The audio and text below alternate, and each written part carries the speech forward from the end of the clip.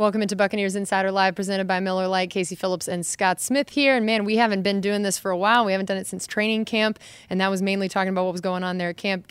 Just a chance to answer everybody's questions. We've had all the roster cuts. We know who the Bucs are now, so plenty to get to today. And again, if you're not already watching on Facebook, make sure you head over to there. And if you have any questions, thoughts, comments, all of that, leave that for us in the comments section underneath our live video. And as we give people a chance to do that, just want to hear your initial thoughts on now you've seen the 53-man and who's on the practice squad, and what are some of the biggest things that stood out to you of either who did make it or who didn't make it? I like the way you said we know who the Bucs are now, because that's kind of what Bruce Arians said. He told the team in his first meeting with them after they came back, because it was a long weekend while those cuts and roster tweaks were being made, and he told them we weren't the Bucs until now. Now we're the Bucs. Right. So that was the message to the team as well. There really wasn't a ton surprising, I don't think. Did you think so? I know we were wondering if Tanner Hudson had done enough to make the team. I thought that they would keep a fourth tight end, and they did. I think they did that initially by going a little light on running back with only 3 of them, but now we're back to 4 because we picked up TJ Logan as a waiver claim. That was a guy that Coach Arians really had his eye on. He was kind of hoping he'd get cut. No offense to TJ in Arizona, but it all worked out for everybody. Obviously, didn't really think he would, because he had a nice preseason over there. It's a guy that he really wanted to get in here specifically to get the kickoff return job, and I'm kind of excited about that because we haven't had much in the kickoff return game. Actually, we've been pretty much last in the league the last few years at kickoff return. So any spark in that part of the game would be useful. And maybe as time goes on, TJ can help us more in things like punt returns and being a gunner and maybe even fitting into the offense a little bit. Right. I know Noah Spence was one that seemed to kind of catch some people's eye that he did not make the team. So overall, thoughts on that? And then let's just go through what our defensive line will look like. That was one of the big questions we had all preseason, was what that was going to look like in this new 3-4. So looking at who made the team and who didn't, what did we learn about the defensive line? I can't go so far as to say that I would have predicted that Noah Spence would be waived, but in retrospect, it's not terribly surprising when you look at the fact that he played every snap on defense in the third game. He played pretty much the whole first half of the fourth game, which is really rare for a guy who's listed as a starter. He was basically the only starter who played in that game.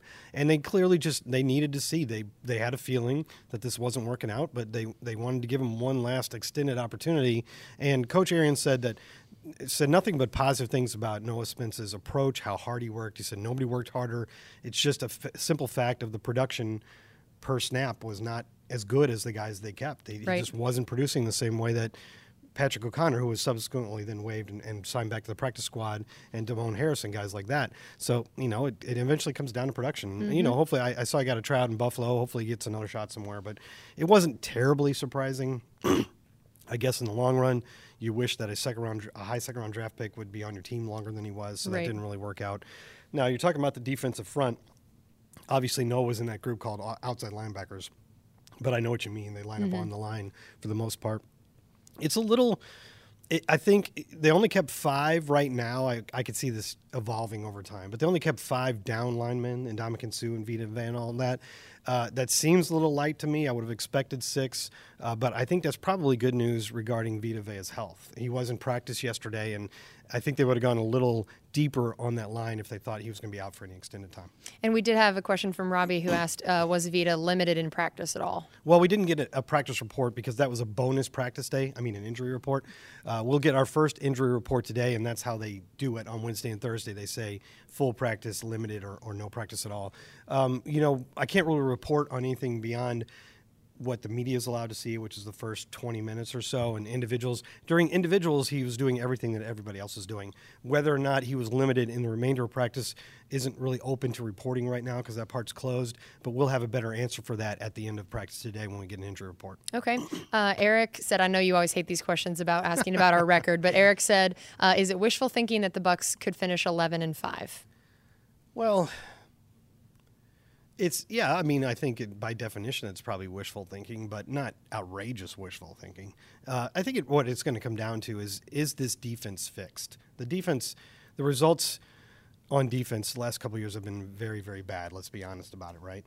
I think last year the Buccaneers had even a middle-of-the-road defense, they probably would have won 8 games instead of 5, I think we won. Right. You lost a number of games by 3 points. You average about 25 points a game. That you should win most of your games if you're averaging 25 points a game. So if you get that defense improved to even just league average, I think you're looking at least 500 because the offense is, I don't see how it's any worse than it was before.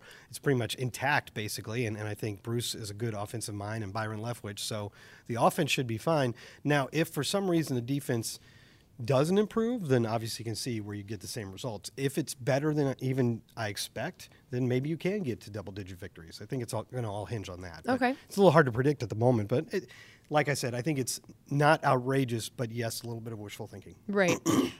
We had someone ask who technically took Noah Spence's spot. Would it be Shaq Barrett?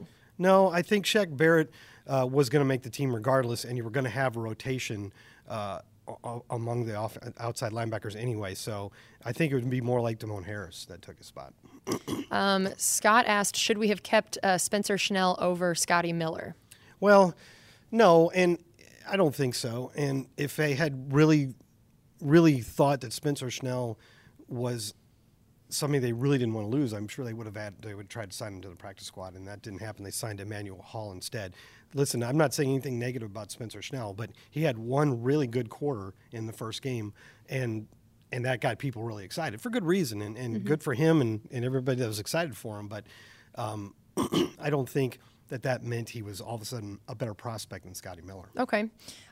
We had a few different questions about the safeties, and especially now that Justin Evans is back, who the starters will be and how that safety rotation could look. That's going to depend a lot on injuries and how those guys are coming back. Mike Edwards, he hasn't played in about 3 weeks. Is he ready to go? Because before he got his minor injury, he was clearly locking down that starting spot, and Jordan Whitehead has played very well. So I would suspect that those two would be the starting safeties to begin the season at the very least, if health is not an issue. But then you also have Justin Evans. He just came back, and he didn't really get a chance to play in any of the games. He was going to play in the final game, and then they got there in Dallas, and I guess he had a little bit of irritation in Achilles. That's what Coach Arians said after the game, so they decided to hold him out. So is he ready to go? I totally would not be shocked if for some reason Mike Edwards isn't fully ready to go, if actually Darian Stewart starts the first game opposite Jordan Whitehead, or along with Jordan Whitehead. Just because Stewart is a 10th-year veteran, he really knows what he's doing, and I think they probably feel comfortable putting him in there. So it really comes down to injuries, but I think it's Edwards and Whitehead if there are no injuries involved. Okay. Stevens had asked about what our backup center situation looks like. Generally, you have, if you look at our depth chart, our backup center situation is blank. Yeah, and I think that's kind of their actual question said, why do we not have a backup? Yeah. So 9 is a normal number to keep 5 starters and 4 backups, and you keep 2 of those guys inactive usually on game day, 2 of them active and 2 inactive. So all you're really doing by leaving that blank is not putting a name there. You're only putting every name on there once. Mm-hmm. Some teams will make sure that they list a backup at every spot, and some teams will just put every name on there once. So if there's an open spot, there's an open spot, right? So the backup center could be, I would guess one of the main options would be Alex Kappa. Mm-hmm. If Ryan Jensen can't play, Alex Kappa slides over to center, and somebody like Earl Watford or Zach Bailey comes in. But every team cross-trains 3 or 4 guys so that they have options at center. You'll see that at the beginning of every practice. You've got, I guess we probably have 4 quarterback, 3. Do we have a quarterback on the? Yeah, we got Nick Fitzgerald on the practice squad. So we've got 4 quarterbacks on the team right now, counting the practice squad. And at the beginning of practice, they do that little drill where they have the quarterback center exchange off to the side, and you'll probably see 4 different guys snapping the ball. It could be Earl Watford. He apparently can play all 5 positions. I think Alex Kappa would be one of them. Obviously, Ryan Jensen. I don't really know if the rookie Zach Bailey is in center yet, but I suspect they would try to train him in that. And in relation to the offensive line, Jacob asked, do you think we can expect better offensive line play than last year? Yeah, I think so. It's a different scheme, and that could make a big difference. And, I thought that the pass protection in the preseason wasn't great. It was pretty good in the first couple games. It was very poor in the third game. They really made a bunch of mistakes. But all of that, even the good and the bad, is a small sample size. I think the team is very, very solid with Donovan Smith and Ali Marpet and Ryan Jensen. DeMar Dotson, in the last 3 or 4 years, whenever he's been healthy, or as healthy as a guy who's been in the league this long can be, he's been pretty good. Mm-hmm. And so the question mark and the weak spot last year was right guard, and that's Alex Kappa now. And they had high hopes for him all offseason, and he took that job and never let it go. So I think a lot of it's going to hinge on Alex Kappa and how well he plays. It's that whole only as strong as your weakest link thing. I think it will be improved, but that's definitely a unit that has to prove itself. Okay. Kyle asked, was it a surprise that MJ Stewart is listed ahead of Sean Murphy-Bunting? No, and it was actually a little – the only reason it wasn't switched earlier is because teams don't really put much attention into their depth chart during the preseason when you got 90 guys and there's all kinds of shuffling going on. But when you make your first one for the regular season, you try to make it reflect reality. And the reality is MJ Stewart is your starting nickelback right now. And so therefore, he has a job where he's going to be on the field for 50, 60, 65% of the snaps, whereas of the moment, I don't think Sean Murphy-Bunting has that role. I'm sure he will at some point, but it's Carlton Davis and Vernon Hargreaves, and then MJ's your third guy, so he should be listed ahead of him. And we'll close with this one. Eric said, how do you think time will be split between Peyton and Rojo? Getting a lot closer to 50-50 at this point, I think.